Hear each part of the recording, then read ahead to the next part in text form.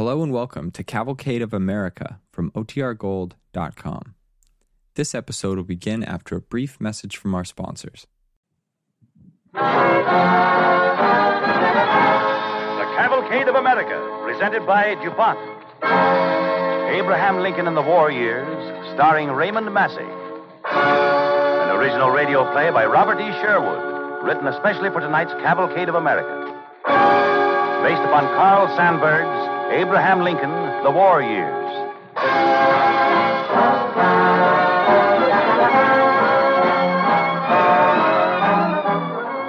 Tonight we look backward to the one man who, above all others, epitomizes the American character. DuPont, in looking backward on the role it has been privileged to play in the American scene, takes pride in the fact that it has been able to add to the strength of the Union of the American States that Lincoln re-welded.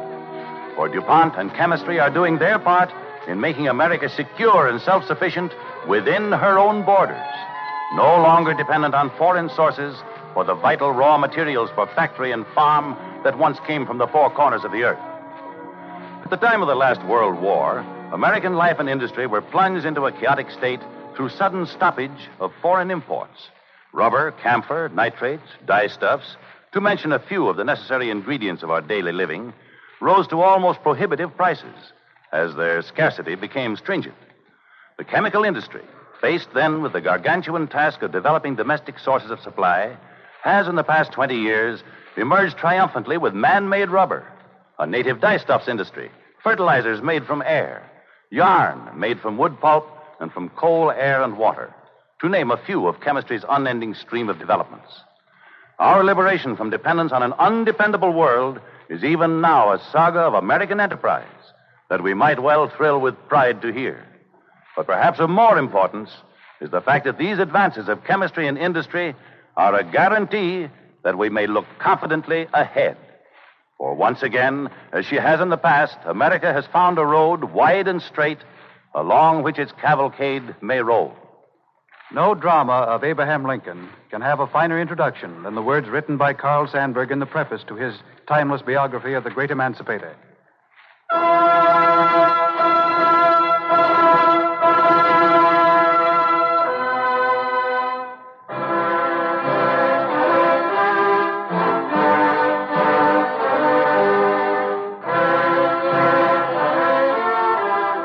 In the story of a great struggle, we meet gaps and discrepancies. Many men and women, now faded and gone, lived the drama before it could be written.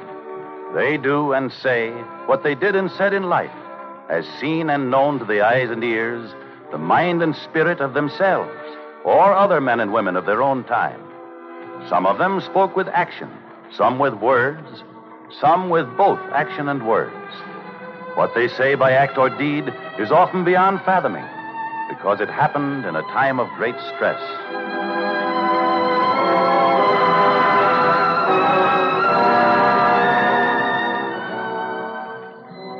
February 11th, 1861, 8 o'clock in the morning. A cold drizzle of rain is falling over the Great Western Railway Station in Springfield, Illinois. The prairie horizon is veiled in chilly gray mist. A short little locomotive with a flat-top smokestack stands puffing with a baggage car and special passenger car hitched on. Inside and around the brick station, 1,000 people have taken off their hats and are looking up at a tall, bearded man on the rear platform.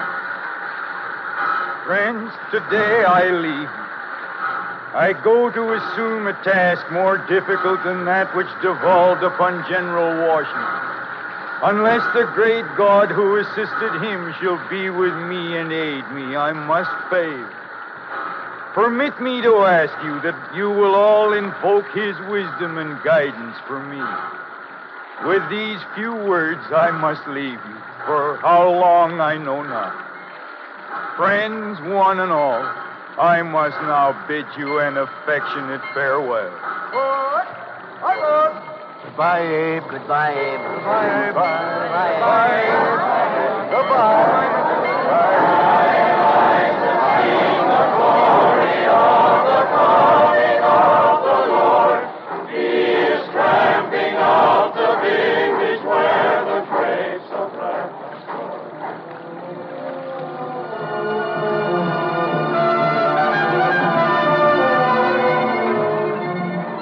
Decatur, they watched from saddle horses. All over now. He'll split the Union worse than he ever did a Sangamon log. Prince of rails, indeed. Anybody with that abolition ape would make a better president. I say it still should have been Judge Douglas.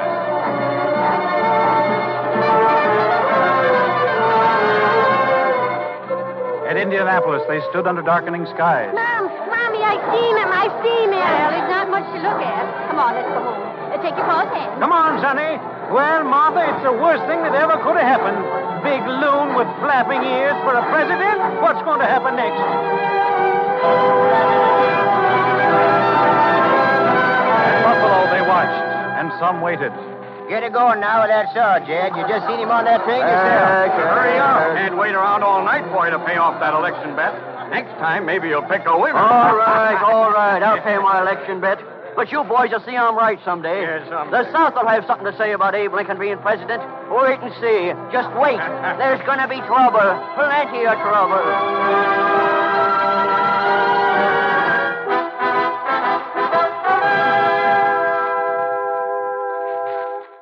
February 21st, 1861. Philadelphia, in a hotel parlor. Well, here you are, Abe. I'm mighty glad to see you. Thank you, Norman. If my journey keeps going on at the slow rate it has so far, it'll be Resurrection Day before I reach the cabin. Well, anyway, in 10 days' time, you'll be president. Abe, the country wants to know how you're going to stop secession. I can't answer him yet. You've got to, Abe. Now, listen. I want to tell you something. Once years ago, when I and other lawyers were riding circuit, there was a heavy spell of rainfall, and all the streams were flooded, and we had great difficulty fording them. We stopped at a little tavern. There we met a preacher who was accustomed to riding over that region in all sorts of weather. We gathered about him for advice as to how we could get over the Fox River. He told us he knew all about that. But, he said, I have one fixed policy in regard to Fox River. I never cross it till I come to it. Who's that? A man's outside. Wants to see you, Mr. Judd, and the president. All right, Abe? Yeah, let him come in. Very well, boy. This way, sir. Gentlemen, my name is Alan Pinkerton. I am a detective in the employ of the Pennsylvania Railroad. I have come to tell you, Mr. Lincoln, that there's a serious plot to assassinate you when you arrive in Baltimore. The ringleader is a man named Fernandina. Probably just another one of those fanatics. But he has a strong group of followers. They're all armed. They're desperate. And, Mr. Lincoln, they're killers. You are their enemy, Abe. You know that there are many who will do anything to prevent you from... Be quiet, gentlemen.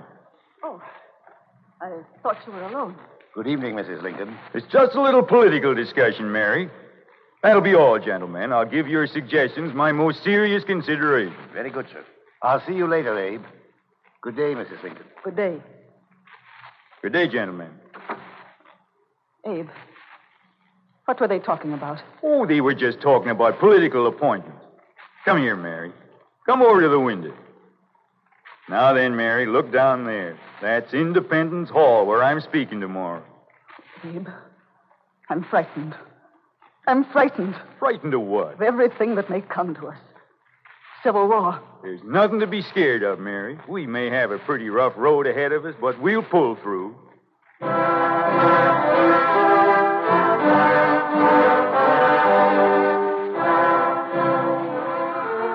Everything's working as we planned, Mr. Lincoln. Fine, Mr. Pinkerton, fine. Taking this special train will get us to Baltimore long before you were scheduled to pass through. The town will be asleep. We'll be leaving any minute now. Thank you, Mr. Pinkerton. Guess I'll get some sleep. Good night.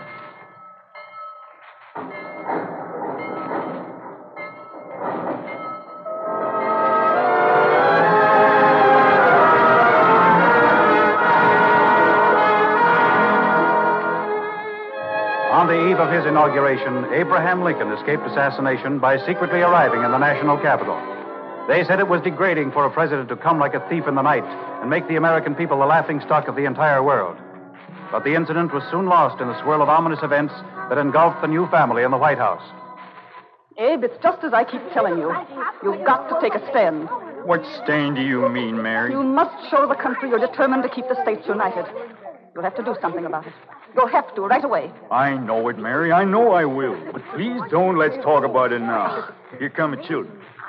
Well, Willie, What do you and Tad think of your new home? We were just telling Robert we've never seen such a big house.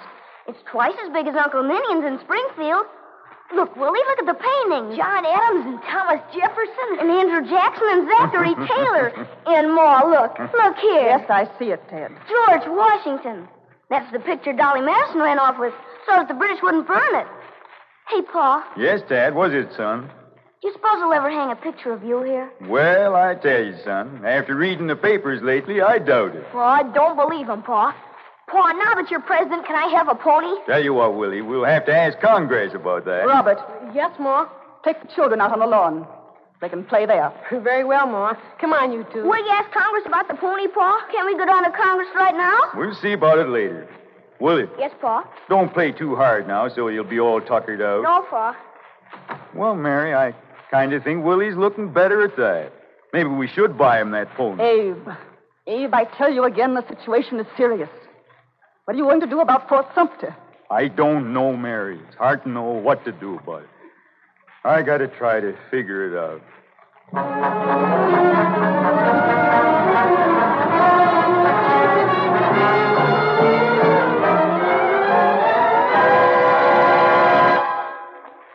Gentlemen, I've called this meeting of the Cabinet to discuss the serious situation in Charleston. It is proposed that this government send relief to Fort Sumter. Do you think we should do it, Mr. Seward? No, I do not. Such an action would provoke instant secession in the South and lead us directly into a civil war. What about you, Mr. Chase? I agree with Mr. Seward.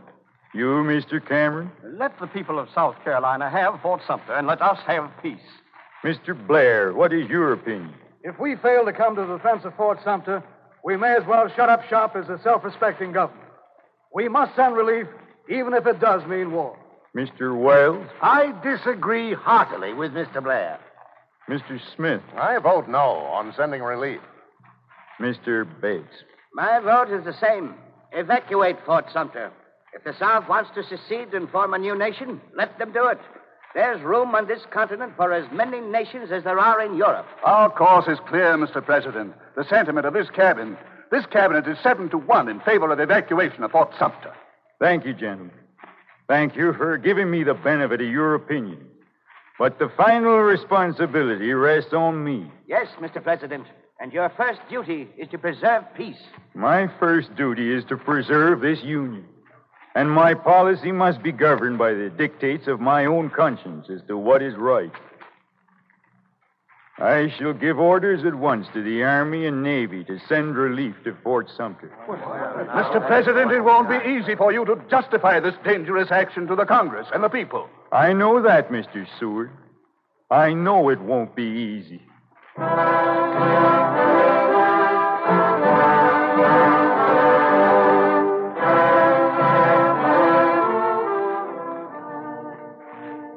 Fellow citizens of the Senate and House of Representatives, Fort Sumter has been attacked and bombarded and has fallen.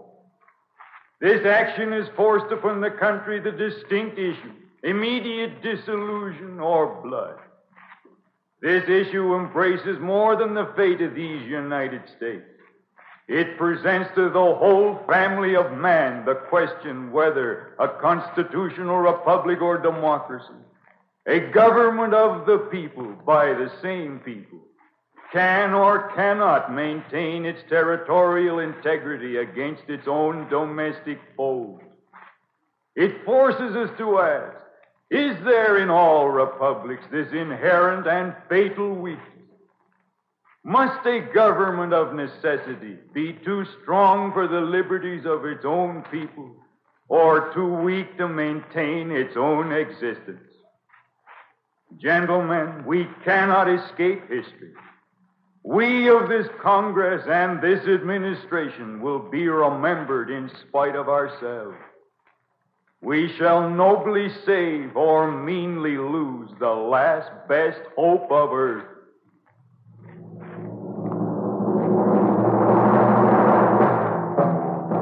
We're coming, Abe. We're with you, Abe. Count on me, Abe. We're with you, Abe. We're coming, Abe. We're for you, Abe. Mississippi, winding stream, and from New England shore, we leave 1,000 words with shouts, our wives and children near, with hearts to full for all the rest, without a silent tear. We dare not look behind. Abraham Lincoln was confronted with a divided nation rent asunder in tragic civil war. And as the months of fear and anxiety passed, many mistrusted Abraham Lincoln, scorned him, hated him, refused to fight under his leadership. And as the clouds of war darkened the nation, a personal sorrow was deepening in the heart of the gaunt figure in the White House. Pa, Yes, Willie. I want to see my pony. When can I see him, Pa? You'll see him soon, Willie. Soon, Pa? Yes, son. But first you got to get well. That's the main thing. Just rest quietly, son. Yes, I will. Close your eyes now and go to sleep.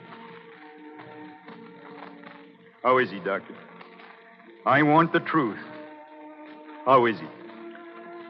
Come over here, Mr. President. We're doing all we can. You've got to save his life. Doctor, you've got to. We're trying. That's all we can do now. Try, Mr. President. I understand. Thank you, Doctor.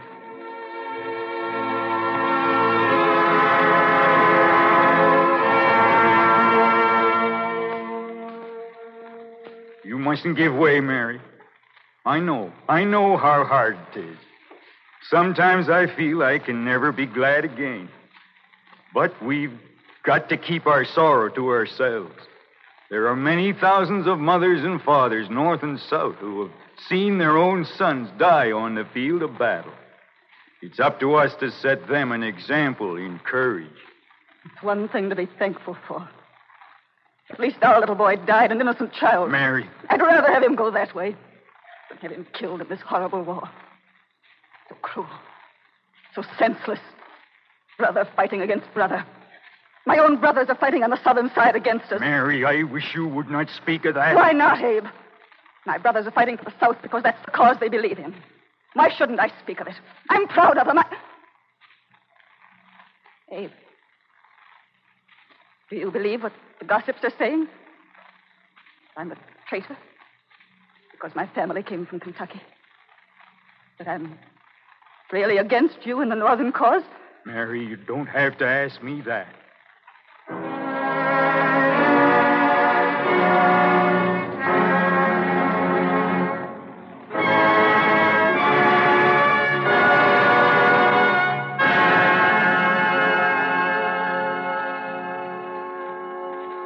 Gentlemen, this committee of the Senate has been assembled in strictest secrecy to investigate a certain very grave matter. The belief is spreading throughout the country that all our misfortunes can be traced to one person, a spy in the White House. That person is Mrs. Lincoln. Gentlemen, I beg you not to be too hasty. This matter is of the gravest importance to the nation. It certainly is.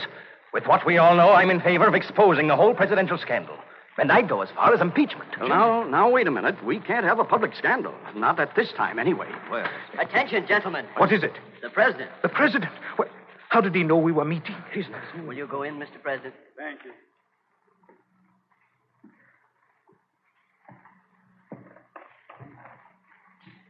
I wish to make a statement to you, gentlemen. It is as follows. I, Abraham Lincoln, President of the United States, appear of my own volition before this committee of the Senate to say that I, of my own knowledge, know that it is untrue that any of my family hold treasonable communication with the enemy.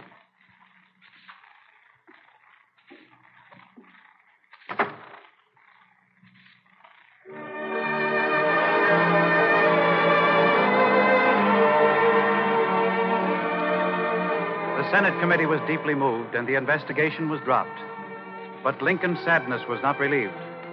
On a chill, gray November day in 1863, the president was sitting on a platform on Cemetery Hill in Gettysburg, listening to an oration by Edward Everett. It was an oration. It lasted 2 hours, but the crowd there loved it.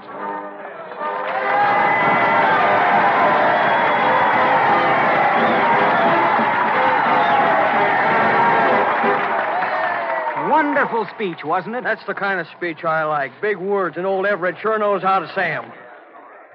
80 years ago, our fathers brought forth upon this continent a new nation, conceived in liberty and dedicated to the proposition that all men are created equal. Like to eat an apple? Now Thanks. we are engaged in a great civil war, testing whether that Crop nation this year or ain't so any good. nation so conceived and dedicated can long endure. We are met on a great battlefield of that war. We have come to dedicate. Say, a old portion Abe's of talking that now. field as Can't a hear him, final can you? resting Well, place for don't make much those difference who if we do. gave their Abe lives can't at hold a that candle to field. Edward Everett as an orator. But come on, It let's is try to get closer. altogether fitting and Well, I'll proper tell that you, we should do old Abe ain't so bad, you know, but But he in certainly a picked the larger wrong time to be president. We cannot dedicate. We cannot consecrate. We cannot hallow this ground. The brave men living and dead who struggled here have consecrated it far above our poor power to add or detract.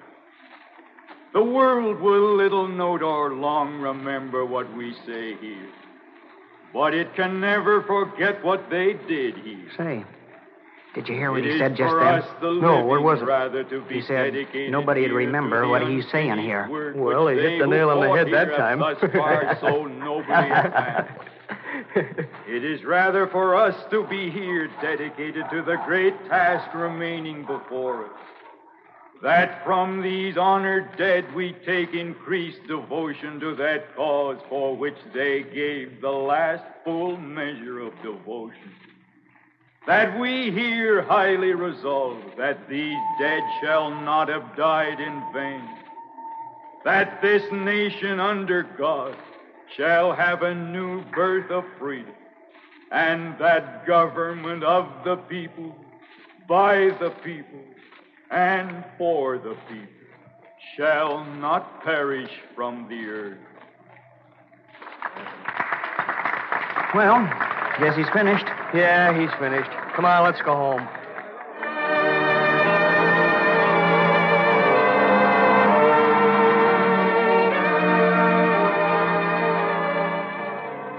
There were many who did not understand and appreciate the meaning of Lincoln's words at Gettysburg that day, but their portent and message has outlived the tragedy and chaos of those 4 sorrowful years. At last, the superior strength and wealth of the northern states asserted themselves, and the tragic war came to an end. And on March 4th, 1865, Abraham Lincoln was inaugurated for the second time.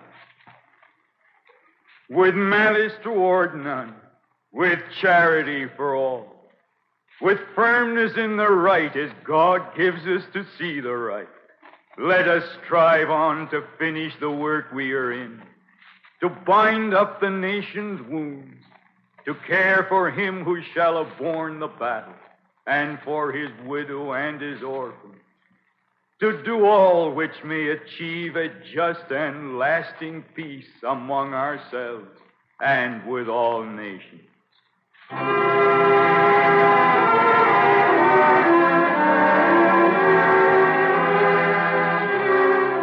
April 14th, 1865 was Good Friday.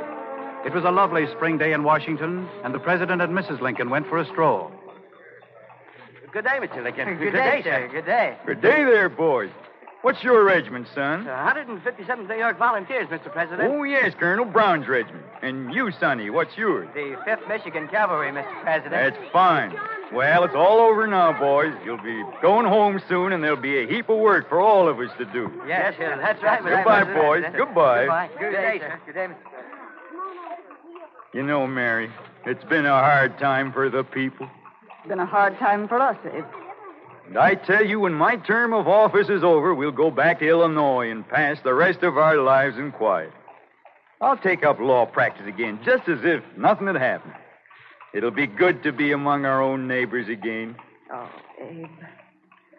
Do you think people will ever feel really happy again? Yes, Mary. People get over these things if they try, even when they haven't much heart for it. Well, you can try. But I don't really feel like going to the theater tonight. We mustn't feel like that, Mary. It'll do us good. It's been a long time since we've been able to sit back and enjoy a real good laugh.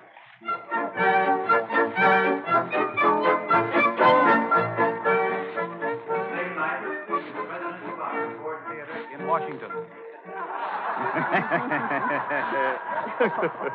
Mr. Trencher, you will please recollect you are getting my daughter and in my presence. Augusta, dear, who's your room? Yes, Mom. Gracious, Abe. What's everybody going to think, my hanging on to you so? They won't think anything about it. Now listen, Mary. And that alone will excuse the imprisonment of which you have been guilty. You know the man is a good society, huh? Well, I guess enough to know you turn you inside out, old gal. You soft dilatorizing old man friend.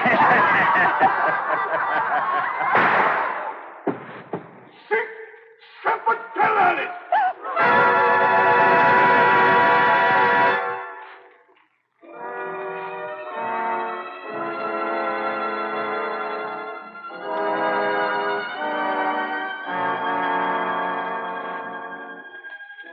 There was a funeral. It took long to pass many given points. Many millions of people saw it. The line of march ran 1,700 miles. Yes, there was a funeral from the White House in Washington where it began. They carried his coffin and followed it nights and days for 12 days. Bells tolling, bells sobbing the requiem, the salute guns, cannon rumbling their inarticulate thunder. To Springfield, Illinois, the old hometown, the Sangamon nearby, the New Salem hilltop nearby, for the final rest of the cherished dust. And the night came with great quiet, and there was rest. The prairie years, the war years, were over.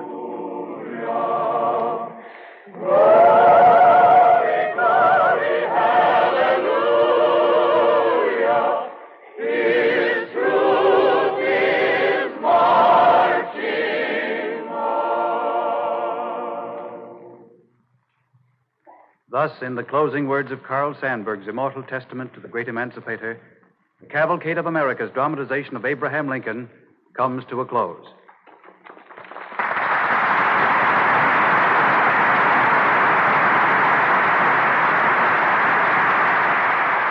To Raymond Massey, to Robert E. Sherwood, and to Carl Sandburg, our thanks.